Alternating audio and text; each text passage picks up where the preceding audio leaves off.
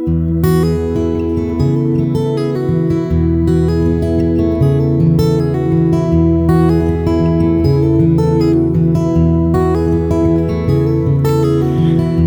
to Hymn Talk, a discussion of hymns, music, and singing in the life of the church. I'm Zach DePrima, and with me is Southeastern Baptist PhD candidate Alex DePrima. Alex, how are you doing? Doing fine. Looking forward to the day when I'm not a candidate anymore.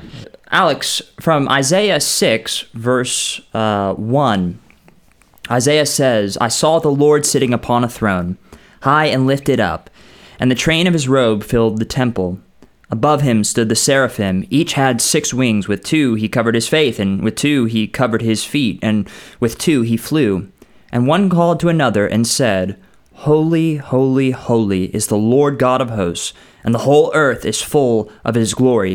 And Isaiah continues, he says, "And the foundations of the threshold shook at his voice, at the voice of him who called, and the house was filled with smoke.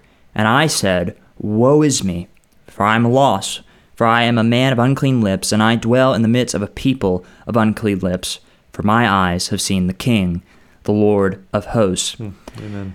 Alex, I thought this text would be a relevant text to the subject we're going to be discussing today, and that's the topic of majesty in worship. Majesty is a trait, is a aspect of worship that we're constantly striving for. One could argue that it's often neglected in our current state, in our current culture. But I wanted you to kick us off and tell me, what are we talking about when we're discussing majesty? Like majesty is a characteristic, as a attribute. A sense of glory, a sense of transcendence, a sort of royal power or might, a sense of beauty. I think the word majesty connotes a sort of authority as well. Majesty is what characterizes someone above us or beyond us. I think there's, certainly in the Bible, royal overtones to the idea of majesty. Riches, might, power, glory, transcendence, I think is at the heart of what majesty is, at least that's what comes to mind right now. Why do you think majesty is maybe challenging for 21st century Americans to understand and appreciate? Because I think we have an impaired sense of the transcendent, an impaired sense of the true, the good, and the beautiful. I think generally we as 21st century Americans are caught up with little things, little pleasures, little thrills, little entertainments. Everything's bite-sized, everything's quick, everything's immediate. And majesty is something that requires, it's awe in the presence of something, observing something, meditating on something, beholding something. We're just, I think, too distracted by little things, little pleasures, little delights. And majesty is something so much bigger than what we tend to chew on, tend to reflect on, tend to give our time to. I don't know. That's something I would say. It's often said in our age that nothing is sacred, right? Yeah, sure. Yeah, there's a prevailing irreverence in our culture today, relativism in our culture today. I think when you lose a sense of absolutes and universal norms and universal standards, that has the effect of lowering our sense of what's beautiful and awesome and majestic. This is a small thing, but you asked about 21st century Americans. Americans have never had a monarchy. Yeah. And so the fact is just most countries in the world throughout history have had monarchies before. Right. We've never had one. So I think that might affect, again, if there's royal overtones to the idea of majesty, that could be a factor as well. Yeah, I think we also are such an individualistic culture that has little reverence for really any sort of institution. Yes. I mean, this country was found on, one of our founding principles was separation of church and state. For good or bad, that's a founding principle. And in our day, there's not even reverence for the church. And not to even get political, but to think about our authorities, to think about the office of the president. We have in our office Donald Trump now. And whatever you think about Donald Trump, you can at least say he doesn't bring the dignity to the office that there was in a George Washington or even a Franklin Delano Roosevelt or even John Kennedy. Well, and even the office itself, you bring up like a George Washington, he deliberately tried to downplay some of the majesty of the office. If you read about his personal history and even the titles he chose to go by, he wanted to shrink the gap between whatever individuals occupying the highest office in the land and the average American. He wanted that gap to be shrunk. And I'm not saying that's a bad thing, but if you want to understand the world of the Bible, both in the Old and the New Testament, has much more space for the idea of caste, C-A-S-T-E, caste, like layers and hierarchy of classes in society. I'm not saying we should recreate that in our society. I'm just saying the idea of the sort of dignity that accords with someone of a certain office or status or class above my own class. Right. We don't think in those terms as much. Yeah. We view our political officials as peers largely, even though in terms of the power differential they're not. Yeah. We still view them as peers. The people of the Bible don't think of in those terms about their own kings, queens, and rulers and authorities. And then when that principle is being applied to God, we have to get back into that world of the Bible. Yeah. Where there's this appreciation for the difference of status and position.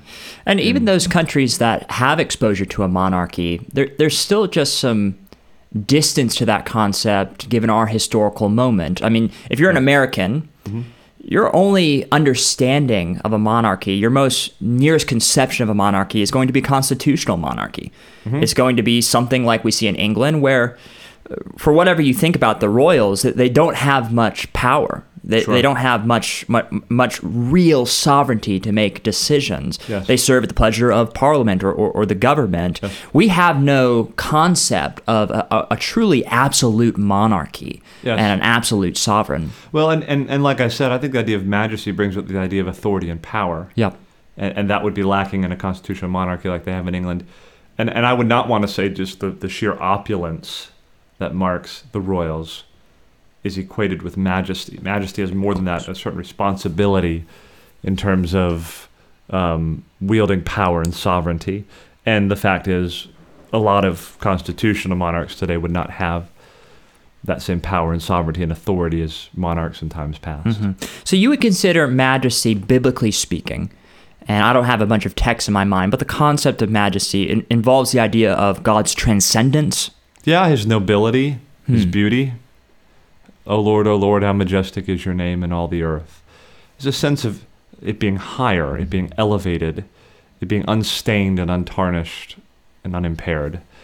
Glory, beauty, awe, these are the ideas that come to my mind.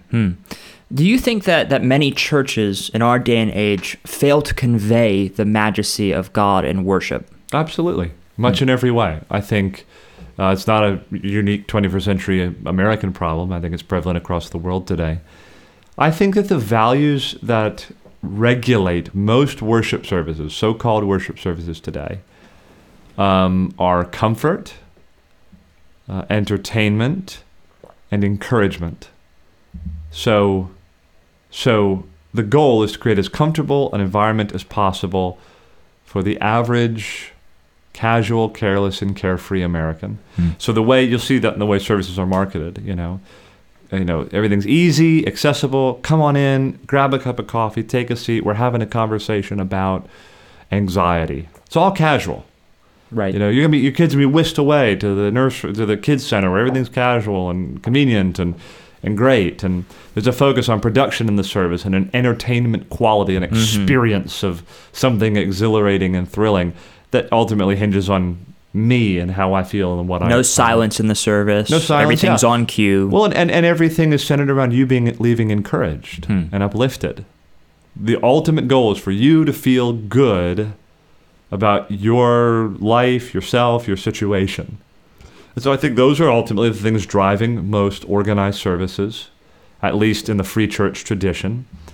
And an effort of walking away feeling sort of in awe of who God is and how small I am, that's just not high up on the list of of priorities.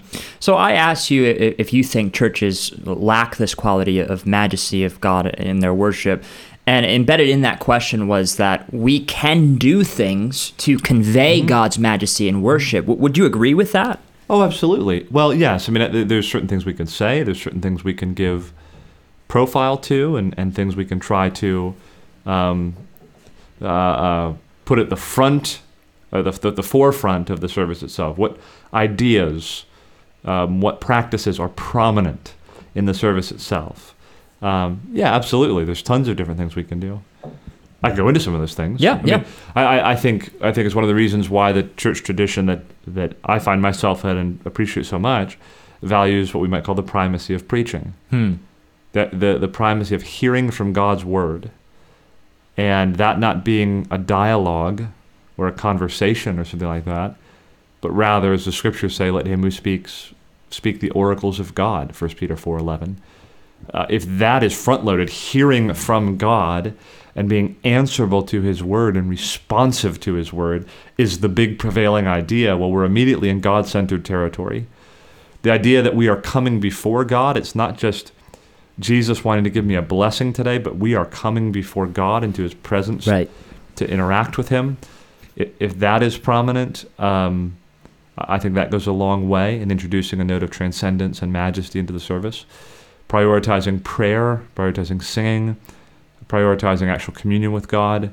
I do think injecting some spots of silence in the church. I think all those things bring us to reckon with God in a more serious and meaningful way. Yeah. To think of the primacy of preaching, for example, I think when it comes to the content that we're putting in front of people, I think one of the ways we sometimes fail in conveying God's majesty is we stay in the realm of adjectives without descriptions and verbs and actually actions of God that are majestic. I struggle with this in preaching. When I see a glorious truth in Scripture, I want to just say, isn't this glorious, brothers and sisters, without actually trying to expound and capture the glory with my words. Yeah, one of the best things I've heard on that or read about that is from John Piper, and he has a book. I always get the title wrong. It's something like Seeing Beauty and Saying It Beautifully. Yeah. It's in his Swan series, and he looks, I think, at George Herbert, great poet, and a couple of others. And his point is, it's your job, preacher, to tell us what is glorious, what is majestic, characterize these things for us, and use good muscular language to capture it. And reading Isaiah 6, we can see that on display, can't we? Yeah, don't you feel in 6 short verses sort of transported into the presence of God? Yeah. And a sense of majesty and transcendence? Something more than, grab a cup of coffee and get a blessing from Jesus today. Yes. There's something bigger than that that is conveyed in that passage and in passages like it. Alex, do you think our style in music should seek to bring out the majesty of God? Yes, but it's a bit of a loaded question. So by saying yes, I mean that we should give thought to how the music itself and how the music's arranged can help evoke ideas of majesty. But a couple caveats on that. I recognize a lot of people in the world don't have the ability to access musical instruments or good tunes or whatever. And you can have quite simple, unadorned music programs and still worship God. So the Bible doesn't require that we have a very elaborate music program in order to sing praise to God. I would also say there's a way in which our sense of what's majestic can revolve around material things, not around God himself. So yes, does a cathedral put us in a frame of transcendence and majesty? Yes. Is it required that we have cathedrals in order to worship God? No. And we should not be so driven by a sense of transcendence and beauty and glory that it leads us to be preoccupied with physical and material things. That said, I do think those who have the opportunity to give a lot of attention to music should give attention to things like fine and folk culture, high and low culture, and how that should affect the music of the church. I think there's certain tunes that can be used for one song that evoke a sense of glory and beauty, and the tunes can be used for the same words that totally miss that. Yeah. So thought should be given to that. They're instruments, I think, that lend themselves more to engaging the hearts of people on the themes of the songs themselves. Thought should be given to that. Do you think there's something to the multifaceted nature of Christ himself? The fact that Jesus himself is transcendent, but he's also in a very real, quite immanent. He's Yes. close to us, and our music should reflect that as well. Yes, and to kind of the second part of your question, should every tune convey the majesty of God? I would say probably no. Yeah. Because the majesty of God, narrowly speaking, is not the theme of every song. Yes. So there are lots of songs we sing where that's just not the loudest note we're ringing. Right. There could be something majestic about the immanence of Christ at the same time. There's something kingly about the Lord's humiliation and his death and resurrection. But yes, I mean, some songs are particularly trying to be about praise to God and majesty, glory, worth are all there. Then other songs are songs of lament, songs that focus on the nearness of Jesus in his humanity, and the music should accord with those themes. Yeah. Yeah, just to borrow like a literary example, I think of the character from Lord of the Rings, Aragorn.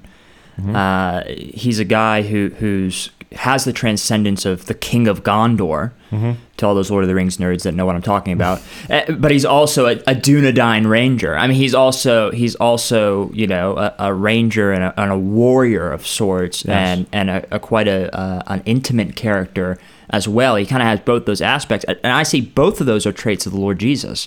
Jesus Christ is the Lamb who was slain, who is worthy to receive all honor and praise. Yes. And he's also the shepherd of our souls, who washes the disciples' feet. He's a king who condescends to dine at the table with tax collectors and sinners. Yes. And so there's nobody like him. There's no king like him. There's no priest like him. No prophet like him. And so there is something altogether unique that's being conveyed in Christian music, Christian singing. We're not just borrowing themes from other earthly courts of thought. Right. There's something altogether unique about the God-man Jesus. And because of that, I would say there should be diversity reflected in our music, but I would say at the very least, majesty better be reflected. Yeah. Well, the sentiments you're going for, the themes and feelings you're going for are as wide as God himself, as wide as Christ himself. And so let's go across the spectrum of all that can be appropriately sung about God. Amen. Well, Alex, I want to move to our hymn of the week, and our hymn of this week is relevant to the text that we read earlier, and that's Holy, Holy, Holy by Reginald Heber. Reginald Heber, he lived from 1783 to 1826, and he was a rather prolific hymn writer. He wrote many hymns that were probably more popular in previous generations. One of his tunes, in addition to Holy, Holy, Holy, that is very popular, is the Christmas song, Hark the Herald Angels Sing. But Heber, he was educated at Oxford, and his father was actually also a minister. And he became vicar of a parish church in Hodnet, which is in Shropshire, which I believe I'm pronouncing that right. Most certainly not. But that's the area of England he was in. And he went into that role of vicar of that church in 1807 when he was a young man, served there for, I believe, about 16 years, and then went to be actually Bishop of Calcutta, India, for 3 years until his death. So he was one of the pioneering missionaries in the Church of England. Now, most of his hymns were written during the Hodnet period of his life, and during his life he had little success in publishing hymns. Most were published a year or two after his death, and then for nearly 200 years since they've been sung in the Church of Christ. But in Reginald's day, hymn singing and hymn writing was not widely accepted in the Church of England. Now, it would have been in low church circles.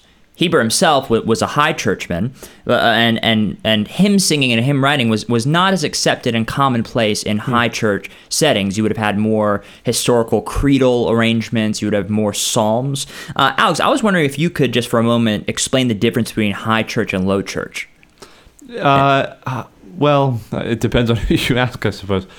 The high church groups, denominations, whatever you want to call them, would prioritize ceremony, sacramentalism usually, things like ornate buildings, a higher sense of the clerical office and its functions, its responsibilities, even its power. Low church traditions usually have much more simple, unadorned services. There is a less of a divide between clergy and laymen, to use older terms. Certainly no sense of sacramental power in the ordinances. Usually less appreciation for high culture, priestly clothes for the leaders of the church and things like that, and ornate music and all of that. It's a very broad discussion and hard to define. But a distinct divide, at least within the Church of England. Sure. And Heber, as I said, he was a high churchman, but he loved men like John Newton. And John Newton would have considered himself a low churchman, and he was a big fan. Heber was a big fan of Newton's Olney's Hymns, which was a hymn book he published with William Cowper. And he was also inspired by the impact of hymns in dissenter circles, so Methodists and people in the evangelical awakenings. But he was never quite able to gain momentum in any sort of hymn movement in the Church of England. In fact, he was formally denied publishing of hymns to be propagated widely in the Church of England within his lifetime. But thankfully, after his death, his hymns did begin to be published widely, and post-1850, they grew to wide prominence, so about a generation after his death. Now, big part of Heber's life, he had a deep passion for missions. He was a broad supporter of missionary societies, including the Society for the Propagation of the Gospel, the Church Missionary Society, and the British and Foreign Bible Society. That latter one was a society that would get Bibles to people in England and abroad. Now, something I discovered that I found very interesting in just my brief research on Heber is he had a very popular hymn in the 19th century called Greenland's Icy Mountains.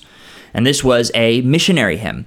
And this anecdote, it reflects an intersection between sharp doctrine and the rising liberalism of the 20th century in the Church of England. Greenland's Icy Mountains, it was a powerful missionary hymn. The first verse says, "From Greenland's icy mountains, from India's coral strand, where Africa's bright fountains roll down their golden sand, from many an ancient river, from many a palmy plain, they call us to deliver their land from error's chain." The hymn was by far his most popular hymn in the 19th century, way more popular than Hark the Herald or Holy, Holy, Holy. But sadly, if you look at how many hymnals this hymn, Greenland's Icy Mountains, was published in, the number is extraordinarily high in the 1830s and 1850s, and then it slowly declines over the next 100 years. So by the point of 1982, it was struck from the Episcopal hymnal, and not for an unknown reason. Many found the hymn to be patronizing and insensitive to other beliefs. With references to the vileness of men and the need for the gospel to go to the heathen and those who worship wood and stone, it was just seen as culturally insensitive. So they struck it from the hymnal, which, Alex, just really to me breaks my heart. Yeah, and it reveals just the vanilla, compromising, and liberal tendencies of the Church of England, especially in the later 20th century. Yeah. Certainly the Episcopal wing of the Church of England. But we're here to discuss what is today Heber's most popular hymn, Holy, Holy, Holy. And this hymn gathers as its biblical source Isaiah 6, which is an account of Isaiah's vision of the Lord and his subsequent call to ministry. Simply put, this song is an exaltation of God's triune, or the triune God's holiness. God is described as perfect in power and merciful and mighty. And each of the verses describe different people or things that exude praise to God. So the first verse is an expression of our own praise to God, God's people.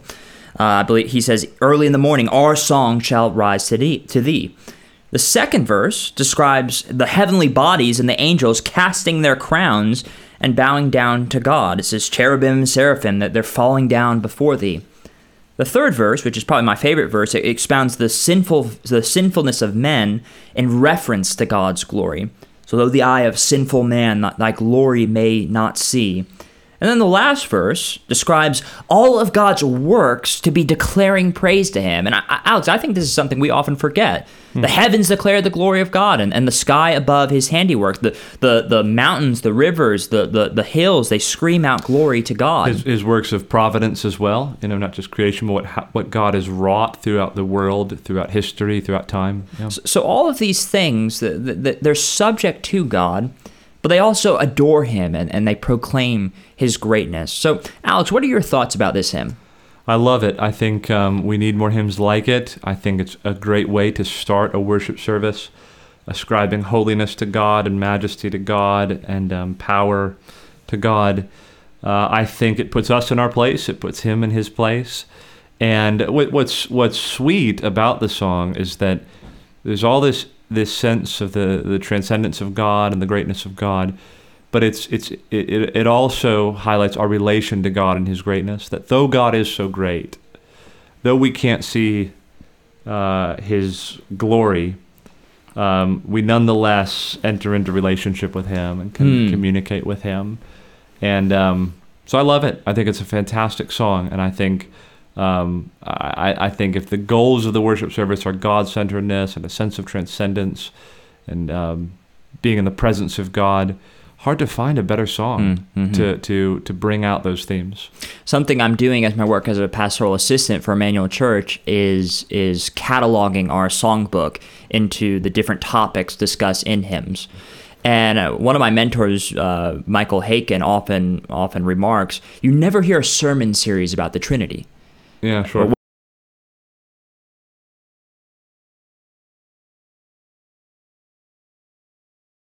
We want our hymns to reflect the glorious Trinity. For you song leaders out there, the tune to this song is actually called Nicaea.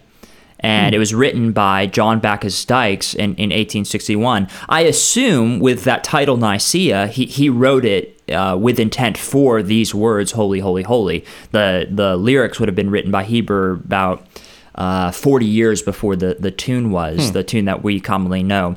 And I bring up that tune just to warn anybody from Indelible Grace or anybody from that's a budding songwriter, if you dare write a different tune to the hymn Holy, Holy, Holy, you'll have to answer to me. Yeah. And you'll have to answer to many of the people of God, because look, there are just some things that are just too sacred. Yes. Don't mess with this tune, please. Yeah, this tune can't be messed with. And the great thing, this tune can be sung in both high church and low church settings.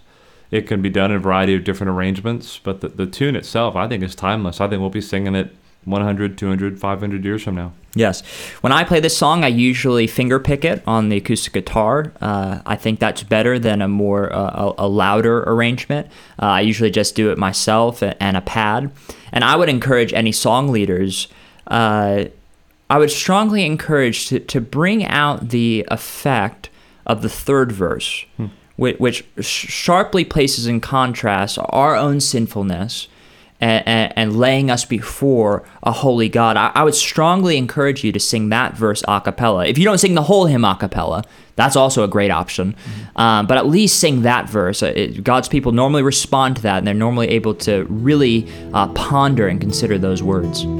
Alex, with that, we're out of time. Thank you for your time. Happy to be here.